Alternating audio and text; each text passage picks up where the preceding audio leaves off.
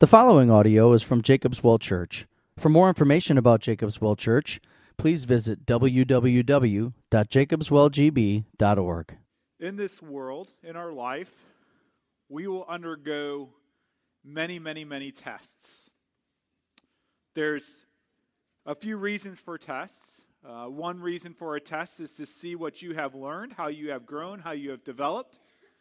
But another reason for a test is to see if you're ready to go to the next level, if you're qualified to move on. So let me give you a few examples. We have academic tests. If you're a student, you have tests. A lot of times you have finals. And when you have a final exam, it's given to you to see what you have learned, to see what you have developed. But it's also to examine you and see if you're ready to move on to the next grade level, if you're ready to move on in that subject matter. There are athletic tests. If you want to play high school sports or college sports or sometimes NFL or pro sports or even sometimes youth sports, there's tryouts in which they want to see what are your capabilities, what are you able to do, how well have you learned the game. Are you ready to go to the next level? Are you ready to take the next step? Dating is even a test. Dating is a test in which you are in a trial period, in which you are seeing, is this a person that I like, that I care for? How have they developed as a person? And eventually, are we ready to take that next step? One of the most rigorous tests I ever took personally was a theological test when I was pursuing ordination, and they would grill and examine me in areas of Bible and theology and sacraments and church history and things like that. My first time through, I didn't pass some of the tests, and I wasn't ready, I wasn't qualified, so I had to go back and take the tests over again.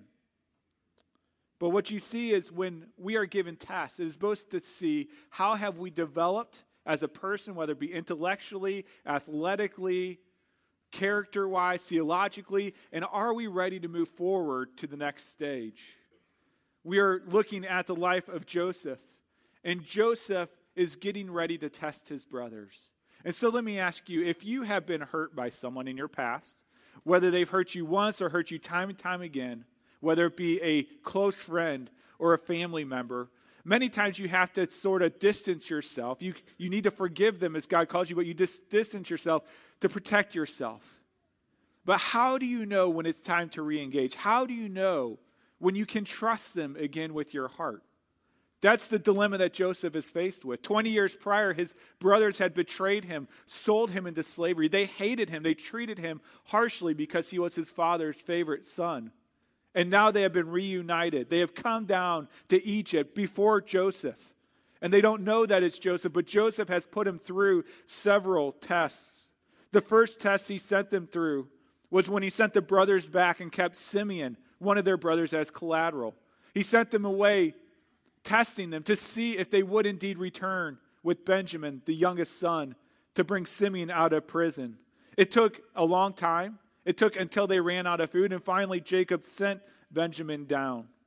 The second test that Joseph gave to his brothers was when they came back on that second journey. They were afraid, but Joseph poured out upon them grace upon grace upon grace, paying for their food, treating them as special honored guests, throwing them a great banquet, and then he tests them in the banquet by giving to Benjamin, their youngest, the favorite son, 5 times the amount of food he gave to the others. And yet we read in that passage from last week at the very end, it says they drank and were merry with him, with Benjamin. And so they seem to be passing these tests, and Joseph today gives the third test, the final test, the test of the silver cup, to see if he can reconcile with his brothers, if he can once again give his heart to his brothers. I think that Joseph has already forgiven them, but he is seeing if he can re-engage into a loving relationship with them. And so he gives them this third and final test, the test of the silver cup. Before we dig in, let's pray.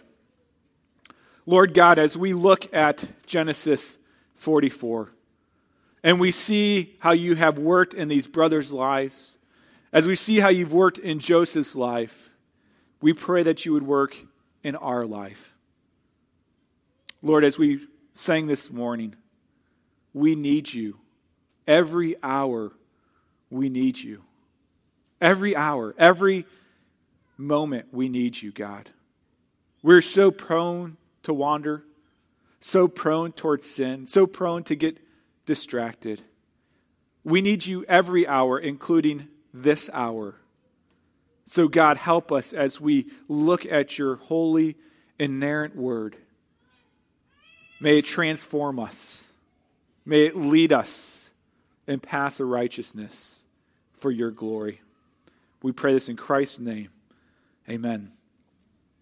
If you would, please turn to Genesis chapter 44. It's page 38 in the Red Bible, and it is page 75 in the Children's Bible. So Joseph continues with this third test, a test of the silver cup. It happens the day after Joseph lavishes all this grace upon his brothers. They come down from Egypt. As we mentioned, he throws them this great banquet. They wake up the next morning, and that's where we pick up the story. So Genesis 44, verse 1. Then he, Joseph, commanded the steward of his house, fill the men's sacks with food, as much as they can carry, and put each man's money in the mouth of his sack. And put my cup, the silver cup, in the mouth of the sack of the youngest, who's Benjamin, with his money for the grain. And he did as Joseph told him. As soon as the morning was light, the men were sent away with their donkeys. They had gone only a short distance from the city. Now Joseph said to his steward, "Up, follow after the men. And when you overtake them, say to them, 'Why have you repaid evil for good? Is it not from this that my Lord drinks, and by this that he practices divination? You have done evil in doing this.' When he overtook them, he spoke to them these words." Now, if you're familiar with the scriptures, you might be uncomfortable with verse 5. I know I was uncomfortable when I first read it. Joseph tells his steward to go to his brothers and say to them, "Don't you know this is the cup from which my Lord drinks, the cup from which he practices divination?" Divination is kind of a communication with false gods, and it is strictly forbidden in Scripture. And so why does Joseph say this? Well, in Egypt, the master's cup, the master's silver cup, would have been his medium for interacting with these false gods. They would fill it up with water or whatever it might be, and then they would pour in a little bit of oil, and then they would look at the oil and the shape that it would make, and they would try to take some sort of interpretation from God based on the shape of the oil. But I'm certain, even as Joseph says this, that Joseph does not practice divination. I know it's hard to say that, but we see that clearly throughout Joseph's life. If you remember, Joseph is in prison, and the chief cupbearer and the chief baker are thrown into prison, and they are distraught because they do not know the interpretation to dreams that they just had. Joseph comes to them in Genesis 40, and Joseph says to them, "Do not interpretations belong to God?" He knows where truth comes from. He knows where revelation comes from, not from a cup of water with oil, but from God. The next chapter, Pharaoh has a dream, and Pharaoh comes to Joseph and he says, "I have had a dream, and there is no one who can interpret it. I have heard it said of you that when you hear a dream, you can interpret it." And then Joseph corrects the Pharaoh. He says, "It is not in me. God will give Pharaoh a favorable answer." Joseph knew that revelation came from God, not from a cup. And so what is Joseph doing here? Well, Joseph is continuing to conceal his identity. He's not yet ready to reveal it. He's still testing his brothers, and so he's carrying on as if he was an Egyptian. He's carrying on, putting on this front to test his brothers, to see if they're ready to re-engage in relationship. We'll see later he refers to divination again, and there is another reason why he does that, and we'll look at it then. And so the brothers respond, verse 7. They respond to the servant. They said to him, "Why does my Lord speak such words as these? Far be it from your servants to do such a thing. Behold, the money that we found in the mouth of our sacks, we brought back to you from the land of Canaan. How then could we steal silver or gold from your Lord's house? Whichever of your servants is found with it shall die, and we also will be my Lord's servants." Now this is a hasty overreaction. How would they know that all of their other brothers are innocent? And yet this is their claim. We are righteous. We are good. We are innocent. It is a drastic and foolish and overconfident response. Now the steward knows that the cup has been planted in Benjamin's sack. And so the steward knows Joseph's plan and he backs off the consequences. If you notice, it continues, verse 10. He, the steward, said, "Let it be as you say. He who is found with it shall be my servant, and the rest of you shall be innocent." And so instead of the one found with the cup dying and the rest being servants, the steward said, if you're found with the cup, you shall be Joseph's servant, and the rest of you shall go free. You're innocent, okay? And that's important as we move forward in the story. Verse 11, then each man quickly lowered his sack to the ground, and each man opened his sack, and he searched, beginning with the eldest and ending with the youngest. And the cup was found in Benjamin's sack. You can imagine the scene, couldn't you? The steward goes looking through their sacks. First, Reuben, dig, nothing.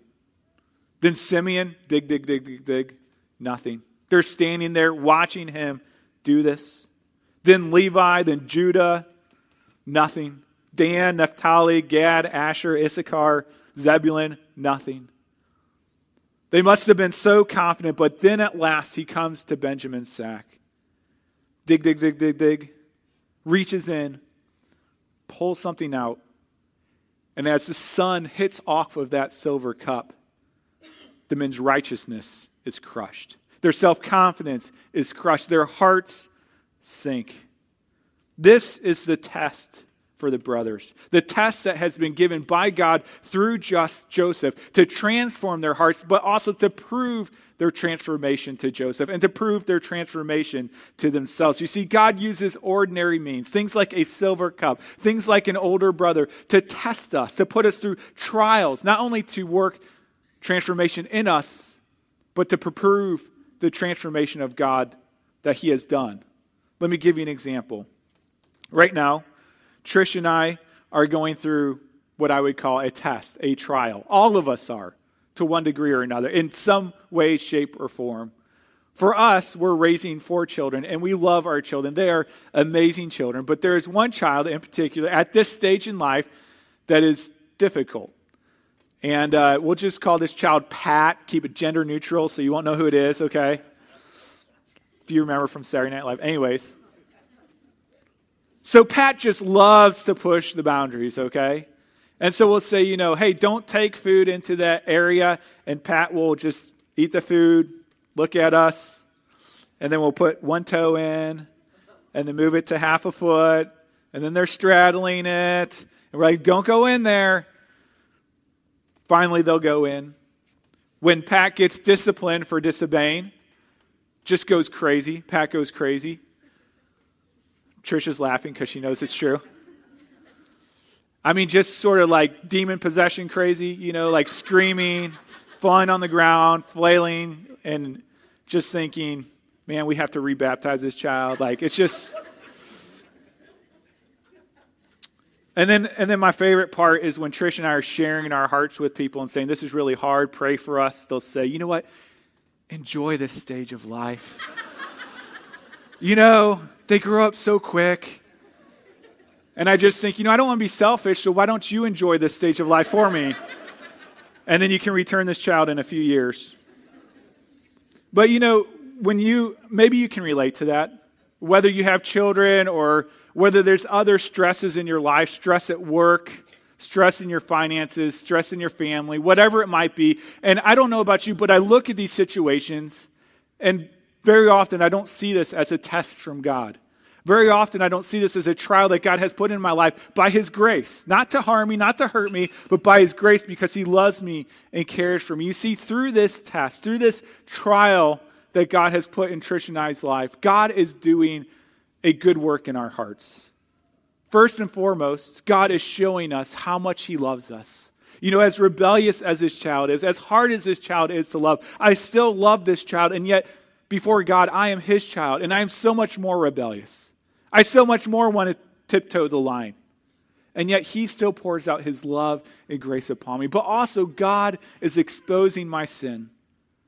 He sees what happens when I put through this test, put through this trial. How do I respond? What is in the depth of my heart? You know, it is so easy to act nice and lovely when you come to church, isn't it? Everyone's like, you have perfect kids. I'm like, in public, they're really good. In private, it's a different story. You know, it's easy to be a good parent at church, isn't it? To be a good spouse. But behind closed doors, when friction happens, when trials and tests come, God is testing you out of his loving grace for you to expose your sin, lead you to righteousness, but also to remind you that he loves you no matter what you do. And so God puts this test in the lives of the brother, exposing to them their desperate need for God, their desperate need for transformation, but also proving to themselves, as we will see, that God has started a good work in them. And so that's the test of the silver cup. Now let's look at the brother's response. Verse 13. Then they tore their clothes, and every man loaded his donkey, and they returned to the city. When Judah and his brothers came to Joseph's house, he was still there. They fell before him to the ground. Now, this may not seem like a lot to you, but this is a very encouraging response from the brothers. 22 years earlier, when Jacob's other favorite son was going to be taken away, the brothers didn't care that much. The father tore his robe. He was sad. He was dismayed. He was grieved. And the brothers were like, it's too bad. But now they tear their clothes. Now they go back to Egypt. They go back to the city. They go back to Joseph to plead for mercy.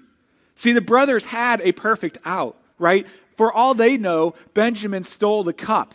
Whether they knew it or not, I don't know. But the thing is, they had an out. They could go back to their father and say, listen, Benjamin did the crime. Now he's paying the time. It wasn't my fault. He did this, not me.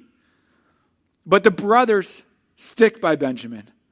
They support Benjamin. They go to plead for mercy on behalf of Benjamin. And this is a far transformation from where they were 22 years earlier. It goes on and Joseph speaks. Joseph said to them, what deed is this that you have done? Do you not know that a man like me can indeed practice divination? There it is again. What is Joseph doing? What is he saying? Well, here's what I think Joseph is doing. Joseph is saying, did you not know that I would know? Did you not know that I would know that my cup was gone? Did you not know that I would know where you were at? Did you not know that I know everything about you, that I know all of your sin? Did you not know that I know that? It's kind of like, when the kids are in trouble and you're a parent and you go up to them and you say, I know what you did, but I just want to hear it from you, right? And you're saying, I want to hear. Joseph knew what they had done. Joseph knew it not by divination, but by experience. He was the one who was betrayed, and he is drawing out of them a confession, drawing out of them repentance over their sin. Joseph, once again, is giving them an out. He's saying, you can go. Joseph must have been encouraged by the response, but the response goes further. Judah steps up as the leader of this family. He's not the oldest son who would normally be the leader, but Judah steps up as the new leader of the family. And Judah takes their commitment and loyalty to their brother to a whole new level. After tearing their clothes and begging for mercy, Judah comes to Joseph. Verse 16. Judah said, what shall we say to my Lord? What shall we speak? Or how can we clear ourselves? God has found out the guilt of your servants. Behold, we are my Lord's servants, both we and he also, in whose hand the cup has been found. But he said, far be it from me that I should do so. Only the man in whose hand the cup was found shall be my servant. But as for you, go up in peace to your father. Do you see it? He's giving them a chance again. This is the perfect opportunity. The man second in line to Pharaoh said, we're innocent, we can go. Only Benjamin is guilty. When Joseph disappeared, they had to make up this big story. He was torn to pieces. But now they could go with a clear conscience. Verse 18, then Judah went up to him and said, O my Lord, please let your servant speak a word in my Lord's ear. And let not your anger burn against your servant, for you are like Pharaoh himself. Judah asked for a private audience. I don't know if they went to another room or if he just spoke quietly in his ear. But here we see one of the most beautiful speeches in all of Scripture. Verse 19. My Lord asked his servant, saying, have you a father or a brother? He's recalling the story. Verse 20. And we said to my Lord, we have a father, an old man, and a young brother, the child of his old age. His brother is dead. It's the first time that he said that. Before they said, my brother's no more. Now they're saying, my brother Joseph is dead. Okay? And he alone, Benjamin, is left of his mother's children, and his father loves him. Then you said to your servants, bring him down to me, that I may set my eyes on him. We said to my Lord, the boy cannot leave his father, for if he should leave his father would die. Then you said to your servants, unless your youngest brother comes down with you, you shall not see my face again. When we went back to your servant, my father, we told him the words of my Lord. And when our father said, go again, buy us a little food, we said, we cannot go down. If our youngest brother goes with us, then we will go down, for we cannot see the man's face unless our youngest brother is with us. Then your servant, my father, said to us, you know that my wife bore me 2 sons. One left me, and I said, surely he has been torn to pieces, and I have never seen him since. If you take this one also from me, and harm happens to him, you will bring down my gray hairs and evil to Sheol. Now therefore, as soon as I come to your servant, my father, and the boy is not with us, then as his life is bound up in the boy's life, as soon as he sees that the boy is not with us, he will die. And your servants will bring down the gray hairs of your servant, our father, with sorrow to Sheol. This is kind of the first time that Joseph is getting the behind-the-scenes look at what happened when he was sold into slavery. My guess is Joseph had wondered, why has my father not come after me? Why has he not come to seek me, to find me? And here he finds out that his father thought that he was dead. His father thought that he had been torn to pieces by a wild animal. Verse 32. For your servants became a pledge of safety for the boy to my father, saying, if I do not bring him back to you, then I shall bear the blame before my father all my life. And then verse 33 is the key to the story, so listen closely. Now therefore, this is Judah speaking, please let your servant remain instead of the boy, as a servant to my Lord, and let the boy go back with his brothers. For how can I go back to my father if the boy is not with me? I fear to see the evil that would find my father. Do you remember the story of Judah? Do you remember where Judah has been, what Judah has done? Back in Genesis 37, when Joseph was in the pit, when they were still deciding what to do with him, Judah said, let's make some money off this guy. He said, let's make a deal. Judah came to his brothers and he said, what profit is it if we kill our brother and conceal his blood? We can't make any money on that. Come, let us sell him to the Ishmaelites. In Genesis 38, the next chapter, Judah was the one who ran away from the people of God, from the family of God, and indulged in the sinful pagan lifestyle. He was so wicked that he raised wicked sons. 2 of the 3 God killed because of their extreme wickedness. When his wife died, Judah went to comfort himself by sleeping with a prostitute. Later, he finds out it's his daughter-in-law, Tamar. He impregnates her, wants to kill her, but then finds out that he was the one who impregnated her. It's a crazy, messed up story. This is the Judah that now comes. The Judah who was so selfish now comes selflessly, sacrificially. This is the Judah who has been transformed by the love and grace of God.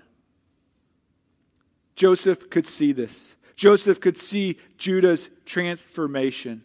His test had revealed what God had done in Judah's heart. And then we see Joseph's response in 45 verse 1. I'll just read part of it.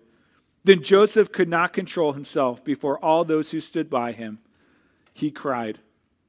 Joseph was overwhelmed. The Judah who sold his own brother into slavery 20 years earlier was now trying to sell himself into slavery to let his brother go free. Something drastic happened to Judah. Something amazing happened to Judah. Judah had been transformed by the love and grace of God. Judah had been given a second lease on life by God, so that now he could give a second lease on life to Benjamin. He says again, "Now therefore, please let your servant remain instead of the boy as a servant to my Lord, and let the boy go back with his brothers." This is the first example we see in all of Scripture of one man willing to give his life for another. Theologians have a big fancy name for it. It's called penal substitutionary atonement. Penal means that someone is liable to punishment. Substitutionary means it's a substitute, it's in place of. Atonement means there is satisfaction or reimbursement for the wrong that has been committed. And so we see here there is a penalty towards Benjamin, which is slavery. The substitution, Judah offers himself on the place of Benjamin. And the atonement is that Judah is going to pay off the debt of Benjamin by being a slave for the rest of his life. You know, Judah may be the first case of voluntary penal substitutionary atonement, but he is not the last case, and he is not the greatest case. In the Old Testament, we see this tradition continue on. There is a celebration called the celebration of Yom Kippur, also known as the Day of Atonement. And it's instituted by God, in which the people would place their sins onto an animal sacrifice, and the animal would die in their place. They knew that their sins deserved death, and the animal would die in their place. It was a life given for a life. And this was a penal substitutionary atonement. But it was just a shadow of the greater atonement that was to come. In the Old Testament, in Isaiah 53, verse 5 and 6, it talks about this great atonement that is to come. It says, "But he," talking about the future Messiah, the future Christ, "but he was wounded for our transgressions, for our transgressions. He was crushed for our iniquities. Upon him was the chastisement that brought us peace, and with his stripes we are healed. All we like sheep have gone astray. We have turned everyone to his own way, and the Lord has laid on him the iniquity of us all." 2 Corinthians 5:21, "For our sake he made him to be sin, who knew no sin, so that in him we might become the righteousness of God." This penal substitutionary atonement, this phrase, this reality is central to Christianity. Wayne Grudem, the theologian, wrote a systematic theology book, and this is what he has to say about penal substitutionary atonement. He says, "The view of Christ's death presented here has frequently been called the theory of penal substitution. Christ's death was penal in that he bore a penalty when he died. His death was also a substitution in that it was a substitute for us when he died. This view of the atonement is sometimes called the theory of vicarious atonement. A vicar is someone who stands in the place of another, who represents another. Christ's death was therefore vicarious because he stood in our place and represented us. As our representative, he took the penalty that we deserve."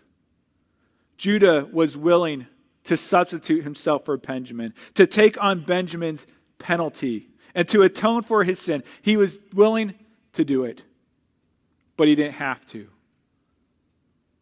But we have a God. We have a Christ who is not only willing to take on our penalty for sin, but actually did it at the cross. You know, I said it last week, I'll say it again. You are God's Benjamin. You are the one that God has come to rescue, to set free. Christ has bore the penalty for our sin. He has become our substitute. He has atoned for our sin that we could go free. We are liable to punishment because of our sin. That is the penalty. The penalty is death, but Christ has substituted himself, dying on our behalf, atoning for our sin. not in part, but the whole, that we could be reconciled to God. Let me end with this story. There's a story of a school in the mountains of Virginia. I'm guessing this took place quite a while ago. You'll understand why when I share it. Couldn't happen today, but there was a school, and the students there were very rebellious, very difficult, very hard, and many teachers had offered their resignation, and so they kind of were just filing through teachers. Finally, a young man comes, and he said, "I'd like to give it a shot." And the man who was hiring warned him about how difficult the school was, and he says, "I want to take the risk. Let me try." And so the teacher comes in, first day, he says, "Good morning. We have come to conduct school." The students yelled back sarcastically, "Good morning." The teacher said, "Now I want a good school, but I confess I don't know how unless you help me. So you tell me what rules we should have, and I'll write them down." And so he started writing down these rules. One student yelled out, "No stealing." Great. Another one, "On time." Great. And they went through and they made these lists of rules. And once they were done, the teacher said, "Rules are great, but unless we have some sort of penalty for breaking these rules, they really do us no good. And so what do you all think should be the penalty attached to someone who breaks these rules?" The students yelled out, "We should beat them across the back 10 times without his coat on." That's why this couldn't happen today, okay? "We should beat him across the back 10 times without his coat on." The teacher thought that was too severe of a punishment, and so he was trying to talk them out of it, but they were insistent. Whoever breaks these rules, they should be hit on the back 10 times without their coat on. Finally, he agreed to it. Few days later, one of the big guys in the class, Big Tom, had discovered that his lunch was stolen. Well, they searched out to find out who had stolen his lunch, and they finally found out that it was this young little boy named Jim. The next morning, the teacher announced to the class that they had found out who had stolen the lunch, and they announced that Jim was going to now have to endure the consequences for his disobedience. And he calls Jim to come on up. And Jim comes up, and he is scared. And he says, "Teacher, you can lick me as hard as you like, but please don't make me take off my coat." The teacher responded saying, "Listen, Jim, you made up the rules. You made up the punishment." And so Jim started to take off his coat. And as he took off his coat, they saw that Jim had no coat on. He had no shirt on. He just had pants and suspenders, but he had no shirt underneath his coat. And the teacher said, "Why don't you have a shirt on?" And he said, "Well, my father has passed away. We don't have a lot of money. I only have one shirt, and today was the day that my mom was going to wash it. So I just wore my brother's coat." At this, the classroom was moved. And the large boy, Big Tom, whose lunch had been stolen, got up and he went to the teacher and he said, "Can I take his punishment?" The teacher turned to the class agreed, and as he was hitting Tom, the rod broke after 5 strikes. The teacher turned to the class, they were crying, not because Big Jim was being hit, but because they saw the response of Tom. Tom came up, little Tom, put his arms around Jim, and he says, "I love you. I'm so sorry. I love you till I'll die for taking my licking for me. I'll love you forever." In the scriptures, we read of when Christ approaches the cross, that he is scourged. What does it mean that he is scourged? It means that he was taken out, that he was tied up to a post, that there was this cat of 9 tails, this fancy whip with all these sharp bones and sharp glass in it. And they would take this whip, and I don't want to be too graphic, but they would whip it around him and they would pull off his flesh. And they would do it with his back, with his side, with his legs. And it was so agonizing, so painful, and so hurtful that Christ could not even carry his cross to the place where he would be sacrificed because he was too weak. Today we've been talking a lot about testing, how God tests us. And when God tests us, he's not testing so that we might prove something to him, but so that we might prove something to ourselves. that we might see that God is at work in our lives, that God has been transforming our lives. And so if you're here today and you say, you know what, I think I'm a Christian, but I'm not sure if I'm a Christian. How do I know? Here is the test. Do you respond to Christ as Jim responded to Tom? Do you look at this great theological term, penal substitutionary atonement, and not only intellectually assent to it, not intellectually say, yes, I believe that's true, but does it transform your heart so that you say to your Savior, I love you till I die. Thank you for taking my licking for me. I'll love you forever. Christ's penal substitutionary atonement is just not something that's to be intellectually had, but it's something that is to transform your heart and transform your lives. It is a reality that demands that you surrender all of your life for Christ, because it means that Christ has surrendered all of his life for you. Let's pray. Lord God, we thank you for this doctrine, not because it's just clever, not because it expands our heads, but God, it swells our hearts. Christ, as you were going to the cross, as you were going to pay the penalty for our sin, you did it for us. You thought of us. You knew that you were taking the blunt of our sin, that you were taking the penalty for our sin. You were a substitute for us. You didn't have to be. We don't deserve it. We are guilty. And yet you loved us so much that you came to atone for our sin. We praise you for that. In Christ's name, amen.